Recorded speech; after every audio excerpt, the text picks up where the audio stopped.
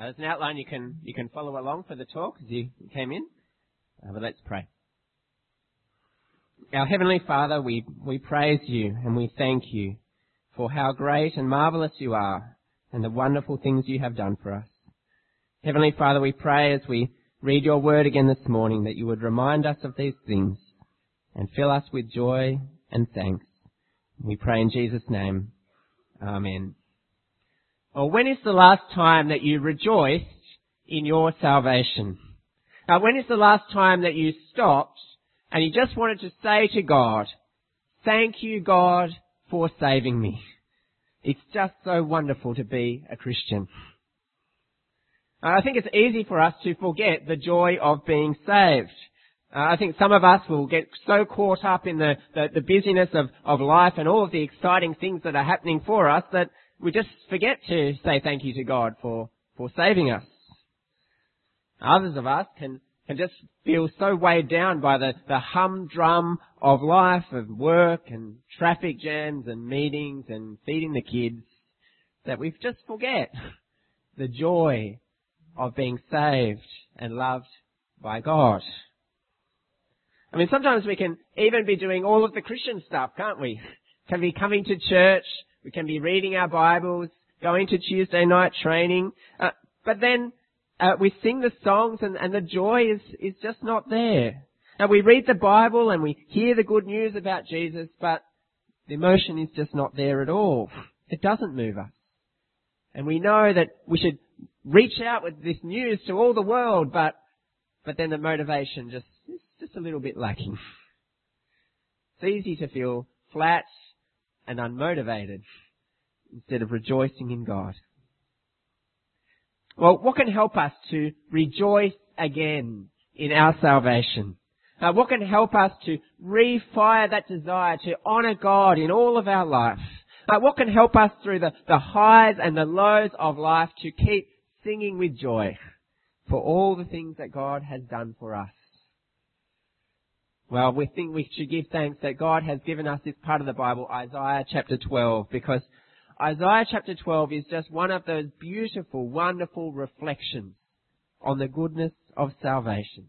Now, Isaiah wants to remind us how good it is to be saved by God, how joyful it is to have your sins forgiven, how worthy God is to be praised in all the earth.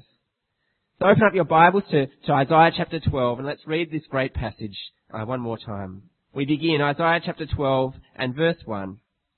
You will say in that day. You will say in that day. Now which day is he talking about? That's always a good question to ask. I have to, bring out my phone and look up my diary and hope that I'm preaching this morning. It's very useful to have a diary, isn't it? What day is he talking about? That day. Well, if you hold on to your seats, I'm going to take us through the first 11 chapters of Isaiah just to remind us what that day is about. So let's go. Isaiah was a prophet from the 8th century BC, during a time of great strife for God's people. Externally, they were being oppressed by superpowers like the Assyrians.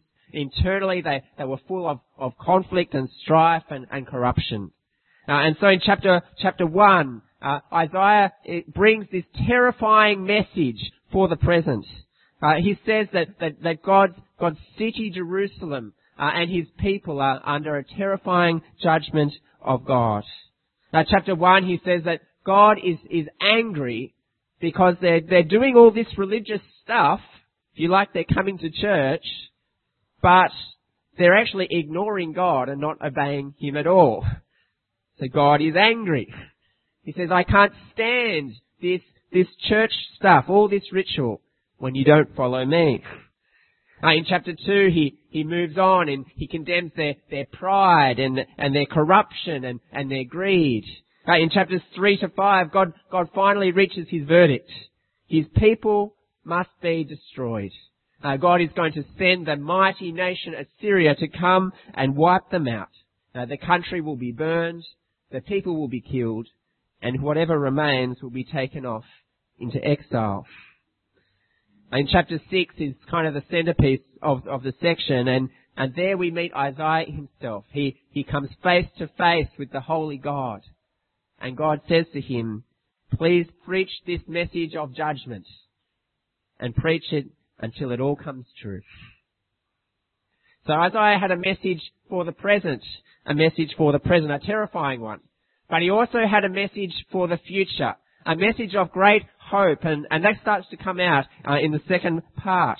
In chapter 2 we find that in the last days, that God is going to be exalted as the great king over all. All the nations are going to come to him. In chapter 7 we meet one called Emmanuel. We find out that God is going to come and live with his people again and turn the darkness to light. And finally, when we reach chapter 11, we find out that in that day, God's Messiah King is going to come. And if you have a look at chapter 11, just the previous page, you see the first verses there. He's going to reign with justice and righteousness. The Spirit of God will be upon him. We look down and we look at verses 6 to 9, and we see he's going to bring about a wonderful new creation where God's people will dwell in peace, just like Eden. And in fact, when we get to verse 10, we see those very words. In that day, the root of Jesse, the Messiah, shall stand as a signal for the peoples. Of him shall the nations inquire, and his resting place will be glorious. In that day, the Lord will extend his hand a second time to recover the remnant remains of his people. Do you see, in that day is actually the day of salvation. It's the day when God's judgment turns to peace and blessing again. It's the day when the Messiah comes to bring all of that about. See, in short, Isaiah's message was a message of salvation for a people under judgment. And so when we come to chapter 12, with all of that knowledge, Isaiah reflects on that wonderful gift of salvation. And he tells us very helpfully how we should respond when that wonderful day comes. So verse 1, chapter 12. You will say in that day, I will give thanks to you, O Lord, for though you were angry with me, your anger turned away, that you might comfort me. Now the you here is in the singular. What Isaiah is saying is when this day of salvation comes, well you, Melissa, and you, Gary, and me, Tim, we all need to say these words. All of us need to listen. You and I, we should all be thankful because God has turned his anger to comfort. Friends, isn't that something that is worth thanking God for? I mean, we sometimes underestimate what a terrible prospect it is to be under the anger of God. But if anyone knew what it was like, it was the prophet Isaiah. He himself saw God's wrath fall on his people. Just listen to a couple of verses that he wrote earlier in the book. Chapter 5, verse 25. I think it's on the screen. Therefore the anger of the Lord was kindled against his people, and he stretched out his hand against them and struck them, and the mountains quaked, and their corpses were as refuse in the midst of the streets. For all this his anger has not turned away, and his hand is outstretched still. A bit later, chapter 10. What will you do on the day of punishment, in the ruin that will come from afar?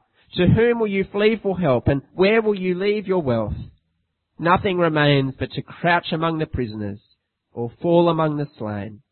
For all this, his anger has not turned away, and his hand is stretched out still. See, friends, God's anger is terrifying. To have God angry with you, well, that's the worst thing that can possibly happen to you. I mean, it's bad enough to have your parents angry with you or your spouse angry with you. But God is the righteous, holy judge, ruler of the heavens and the earth. And when God is angry, well, it inevitably ends up in destruction and ruin for those on the wrong side of it. I mean, just imagine how angry you would get if someone cut you off on the road, or, they drove as if their grandfather owned the road. It's pretty angry. But that's something very small, isn't it? Imagine if God beheld our whole life. If He chose to mark all those times when we were proud and selfish and corrupt and greedy and lying. All those times we neglected our neighbours. We disobeyed Him. That we ignored Him. I tell you, God would be very angry, wouldn't He? And rightly so. And the results, that would be terrifying, wouldn't it? Be like getting a match and putting it next to it and a stick of dynamite. Be explosive. Friends, just like Israel, we all deserve God's righteous anger poured out against us. And that thought should drive us to despair. It should make us fear. And if it does, then how sweet to our ears will be the news that we read here, isn't it? God's anger has turned away. His anger has turned to comfort. Imagine that.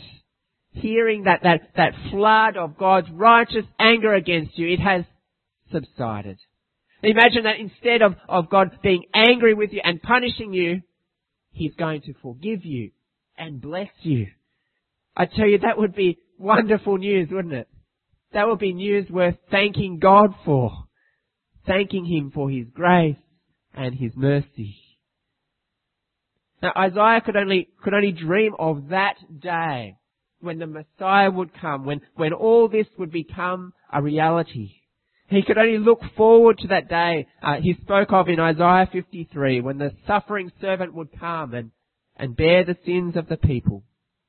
But friends, we know that this day, it has come, hasn't it? That we know that God has sent His Messiah so that God's anger could be turned away. And that's what we're celebrating, isn't it, this week at Christmas time, that the Saviour has come. See, Jesus came into our world so that He would die as the Saviour of the world. So just picture Jesus there, hanging on the cross. What did He say? My God, why have you forsaken me? See, what was happening to Jesus as He hung there on the cross? Well, God had taken away His anger from you and me, and He'd focused it all onto Jesus. Jesus was forsaken. He was abandoned by God as He hung there on the cross. If you like, Jesus was like a lightning rod at the top of a building. He was lifted up and he was struck with a terrible blow so that we inside would be kept safe and protected. See, this day of salvation has arrived. The day when God's anger is turned away, it's here. And so every one of us can walk out of this room today and know that God's anger has permanently been turned away from me. Isn't that comforting? Isn't that worth rejoicing over? Doesn't it make you just want to recite those words with Isaiah? I will give thanks to you, O God, for though you were angry with me, your anger turned away, that you might comfort me.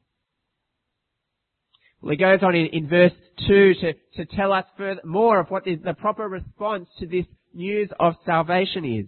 And it's to trust God. Have a look at verse 2. Behold, God is my salvation. I will trust and will not be afraid. For the Lord God is my strength and my song, and He has become my salvation. And you see, the only thing that can stop you from sharing in this wonderful blessing of having God's anger turned away, the only way you can miss out on that is by failing to trust God. So these words take us back to Ahaz. Do you remember Ahaz? A few chapters ago. Instead of trusting God, what did he do? He was afraid, wasn't he? Instead of going to God and looking to Him for salvation, he went to the Assyrians. And how did things work out for Ahaz? Well, he wasn't saved at all, was he? He forfeited his salvation, and he heard the news that God's judgment was coming upon him. But friends, God is entirely trustworthy when he says that he will save us. Now actually the words here in verse 2, the language is actually a direct quote from what God said from what was said at the Exodus, when God saved his people out of Egypt. Now, I don't know if you remember the story, but God's people, Israel, were in Egypt during the Exodus. They were slaves to the Egyptians. And then God said through Moses that he was going to come and save them. He was going to rescue them from the hand of the Egyptians and bring them to the promised land. And then God came and he did rescue them with 10 mighty plagues, acts of judgment against the Egyptians. And he brought them out with great wealth and gold, and he brought them to the Red Sea. Then the Egyptians, they followed after, and they were chasing, and the Israelites were feeling afraid, but then God opened the Red Sea, and the people walked through on the dry land. The waters fell over, and the Egyptians were destroyed. His people were saved. Well, what did his people say as they stood on those shores and they saw the great salvation that God brought? Well, they actually sang. And they sang the words of verse 2 there. The Lord is my strength and my song, and he has become my salvation. That's Exodus 15 verse 2. See, these words take us back to the Exodus, but Isaiah looks forward to a time when they're going to be sung afresh. A time when an even greater salvation will come, even greater than the Exodus. A salvation that was not from Egypt and slavery in Egypt, but a salvation from sin and judgment and the anger of God. And the right response in that day, when that salvation comes, well, is to say, I will trust you, God, and I will not fear. I will believe in your promise. I will trust in you alone as the one who will bring me salvation. Because Jesus, you alone are my strength and my song. You alone are the reason that I'm alive. You alone are the reason that God's anger has turned away from me. Thank you so much for what you have done. Friends, when is the last time that you rejoiced in your salvation? When is the last time you said to God, I just want to thank you that your anger has turned to comfort. To thank you that instead of putting it onto me, that you send your Messiah Jesus to take your anger in my place. I just want to trust you. I just want to sing of you. I just want to thank you for the salvation you have given me. Isaiah says, when the day of salvation comes, rejoice. Rejoice. Verse 3, we see that this is meant to be the experience of all God's people. And here we go to the plural. Verse 3. With joy you will draw water from the wells of salvation. And again, we're taken back to the Exodus time when Israel was feeling parched in the wilderness without any water, but then God brought them to Elim where there was 12 springs and 70 palm trees to quench their thirst. God says here that the wells are not going to be of water. The wells are going to be of salvation. If you're a believer, remember the joy of being saved by God. Now, if you're at a time in your life at the moment when you are feeling, parched and empty and unmotivated, well, come again to the well of salvation and fill up your tanks. Come again and remember these wonderful things that God has done for you, that He sent Jesus to die for you. And if you are here for the first time, we probably have visitors amongst us here for the first time. If you are here and it's only the first time you've heard of this great news of salvation, then God's word for you today is this. Come. The springs of salvation are open. Come and drink of them. Today is the day for you to come and be a part of this wonderful, great salvation that God has brought. Come and put your trust in Jesus. Do not be afraid. Put your trust in Him and know for certain that if you do, God's anger will turn to comfort. You will be one of His people, blessed for eternity. See, there is the individual response to salvation. When that day of salvation comes, we should rejoice and we should trust in God. Well, if that's our individual response, what's the corporate response? What should we as a church be doing as we ponder salvation? As I mentioned in verse 3, we move to the plural and we find out exactly. We have a look at verse 4. Verse 4, and you will say in that day, you plural, give thanks to the Lord, call upon His name, make known His deeds among the peoples, proclaim that His name is exalted. See, firstly, the thing that we do individually is the thing that we do corporately as well. We give thanks to God for our salvation. Now, do you see, thankfulness should be at the very heart of our meetings whenever we gather together. Every time we meet together, we should be remembering the salvation God has brought and being thankful in our hearts. And we actually need to be doing that so that we can be encouraging one another individually when the hard times hit, to keep thanking God for the salvation He has given us. And so over morning tea, I know the normal process is to talk about how much Manchester United won the football by this week. But here is another thing that we should be saying to one another, isn't it? These words here, give thanks to the Lord, call upon His name, make known His deeds among the peoples, proclaim that His name is exalted. So we need to tell each other, remind each other, be happy because of what Jesus has done. Call upon His name, trust in Him and worship Him as your God and make Him known. So did you notice something there? There's a shift, isn't it? Our giving thanks to God, our praise, is meant to lead to proclamation, isn't it? Do you see that the early Christians, when they found out the glorious news of salvation, what did they do? Well, the book of Acts records them going out to the world, telling everyone that they could find that Jesus was Lord and that salvation had come. See, our great Saviour Jesus has done such magnificent things that in our gratitude, it should be told to all the world, all the nations. Now, I wonder if you've noticed how few commands there are in the Bible to go and share your faith with others. I mean, there are a couple. There's this verse here. There's the Great Commission in Matthew 28, but I can't think of many others apart from that. And here I think is the reason why. Christians should not need to be commanded to share their faith with others. Proclamation should just flow naturally, I guess, out of the gratitude for what God has done for us, out of just wanting to make Him be honoured and glorified in our lives. The one who's experienced salvation, well, they just can't help but share that good news with others.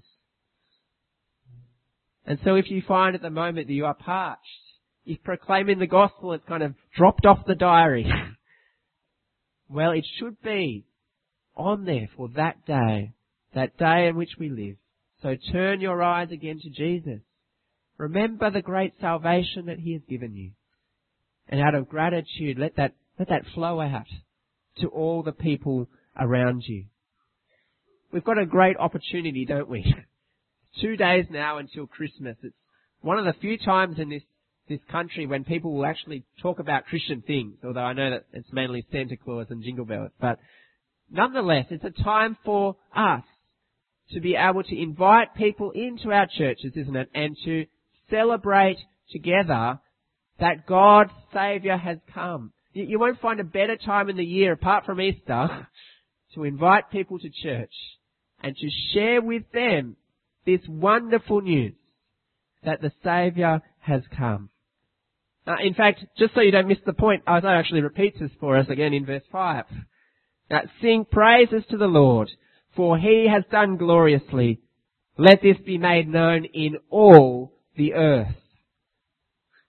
This time it's not giving thanks, this time it's singing, it's praising God. And isn't there something that's so appropriate about doing that?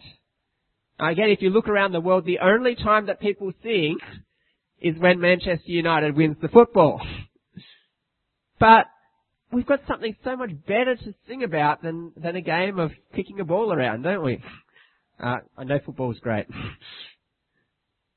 But notice here, our singing, well, it's not just empty elation, is it? It's not just getting on with the music and just singing, I love you, Jesus, over and over again, is it?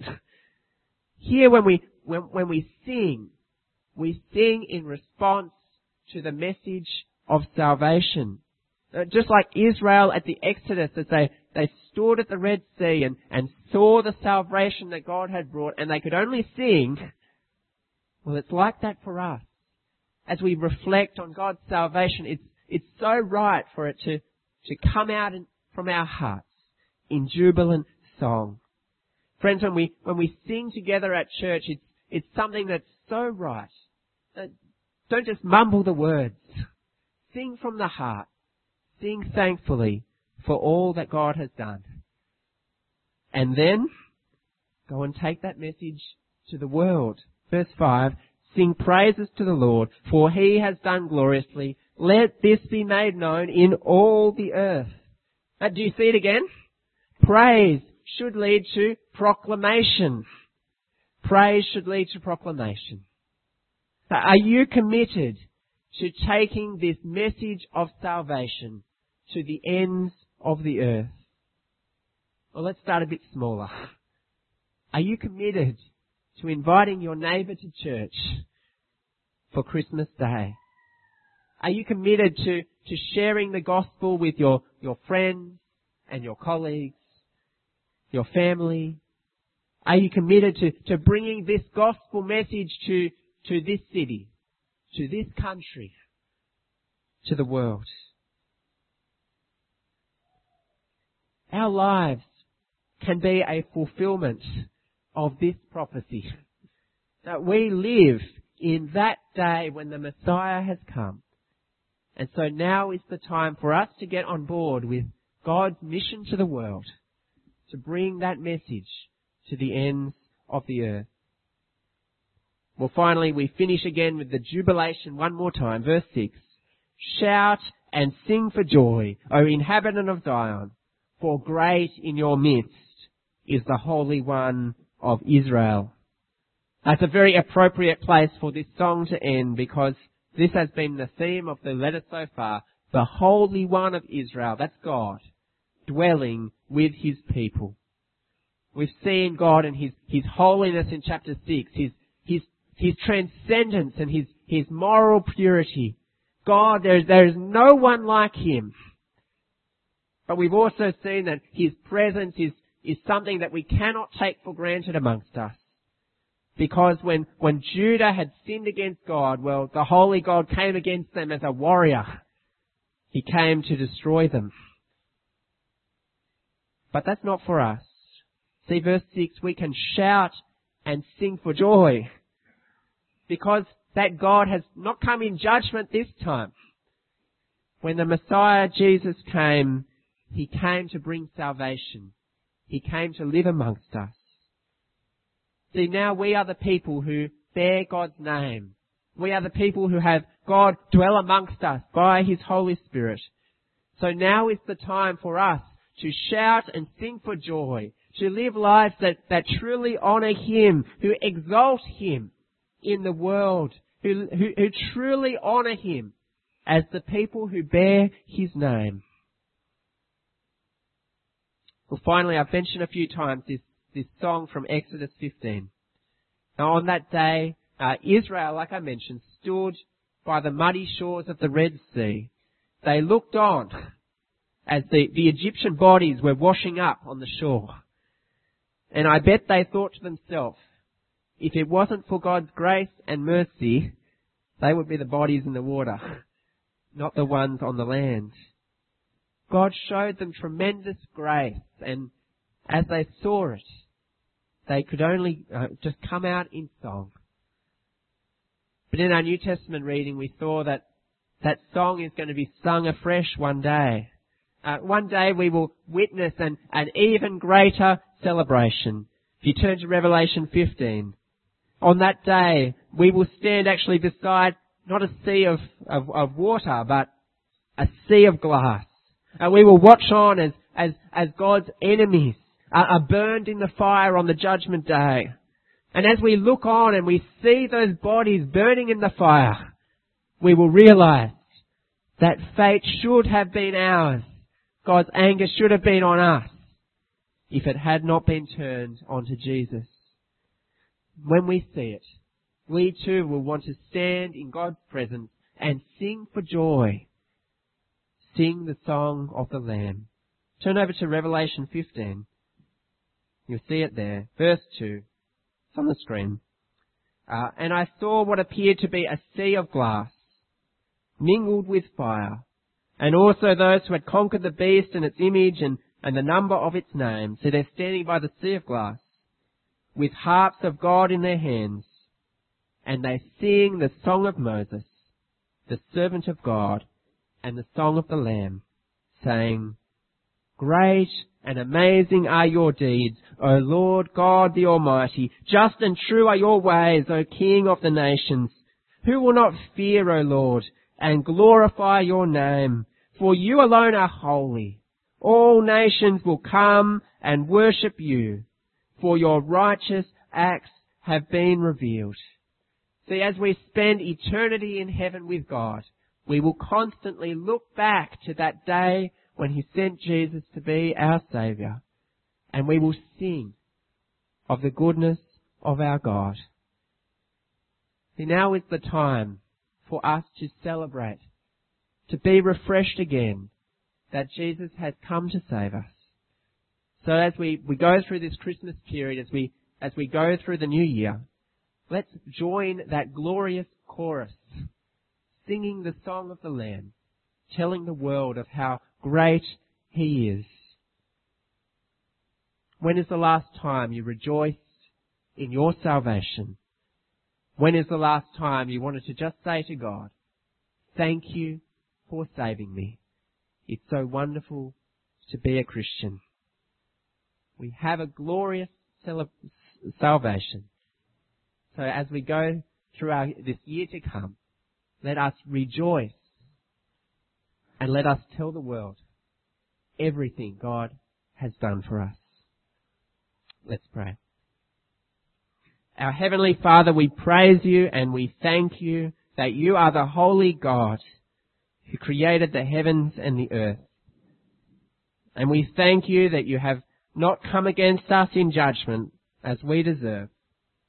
We thank You for Your grace and Your mercy, that You sent Your Messiah Jesus, that You fulfilled these promises in Isaiah, and that now we can be Your people, saved from Your anger, assured of eternity with You. Lord, we just want to thank You. Thank You for loving us. Thank You for forgiving us. And we pray that You would help us to trust You day by day and to make You known in all the world. Pray that that would happen this Christmas, that many would hear of Your glory and Your honour and put their trust in You. We pray in Jesus' name. Amen.